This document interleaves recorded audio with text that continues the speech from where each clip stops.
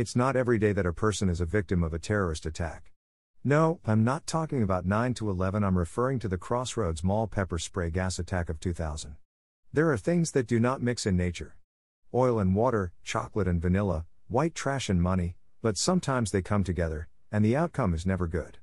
Look at the Kardashians for the last example.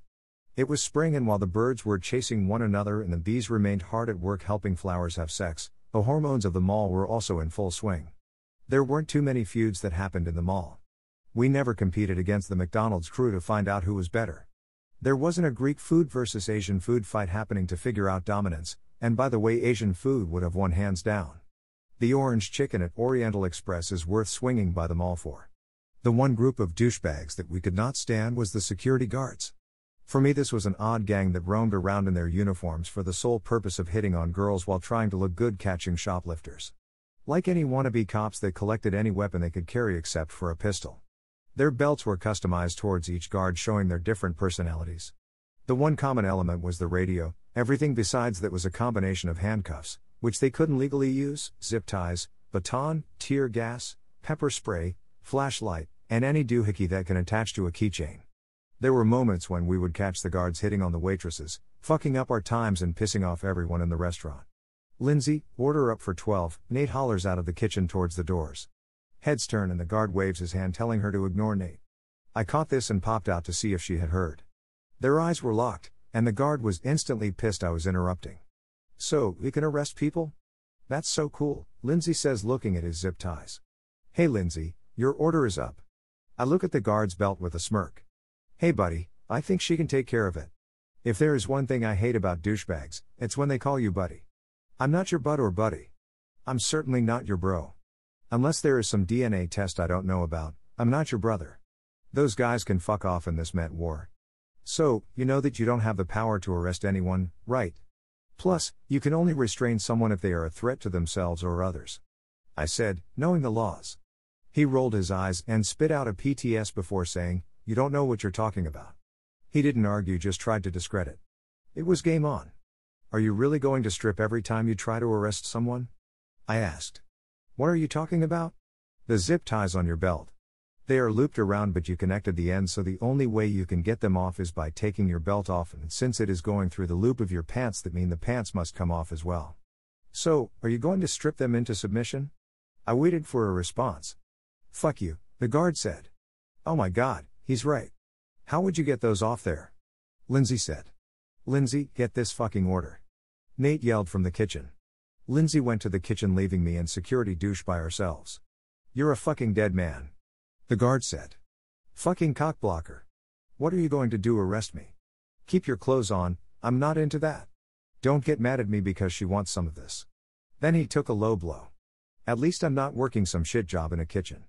Hey asshole, I worked security for 2 years and we had to deal with protesters. You chase shoplifting teens out of Hot Topic. Have a nice day, dickbag. Fuck you. Not if you took me to dinner and a movie first." The fight to have the last word went on until a call came through the radio. Elderly man stuck on the escalator. Real action-packed stuff. The guards continued to come around, and in the end, things did not go well for them. The police were called. EMS showed up. The fire department came to the rescue. You know, the real men in uniforms. Lindsay and the guard were in their usual mating ritual. Lindsay decided to be the aggressive one and pulled a pepper spray from the guard's belt. "Hey, give that back." Yes, it really sounded that pathetic. Of course, Lindsay didn't and played a short game of tag until her thumb hit the button and a mist went into the air. The guard jumped back, and Lindsay dropped the canister on the floor.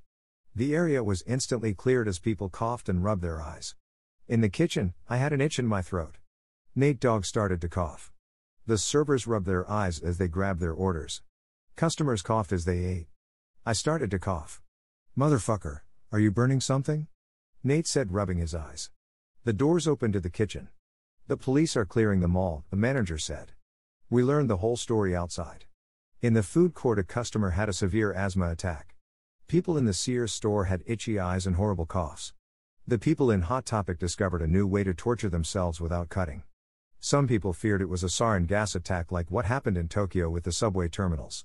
The police came out, along with every other first responder in the city of Portage. This wasn't the act of Islamic terrorism, religious nutjobs, or societal anarchist. No, this was the result of hormones. The pepper spray entered the ventilation system and was pumped through the entire building.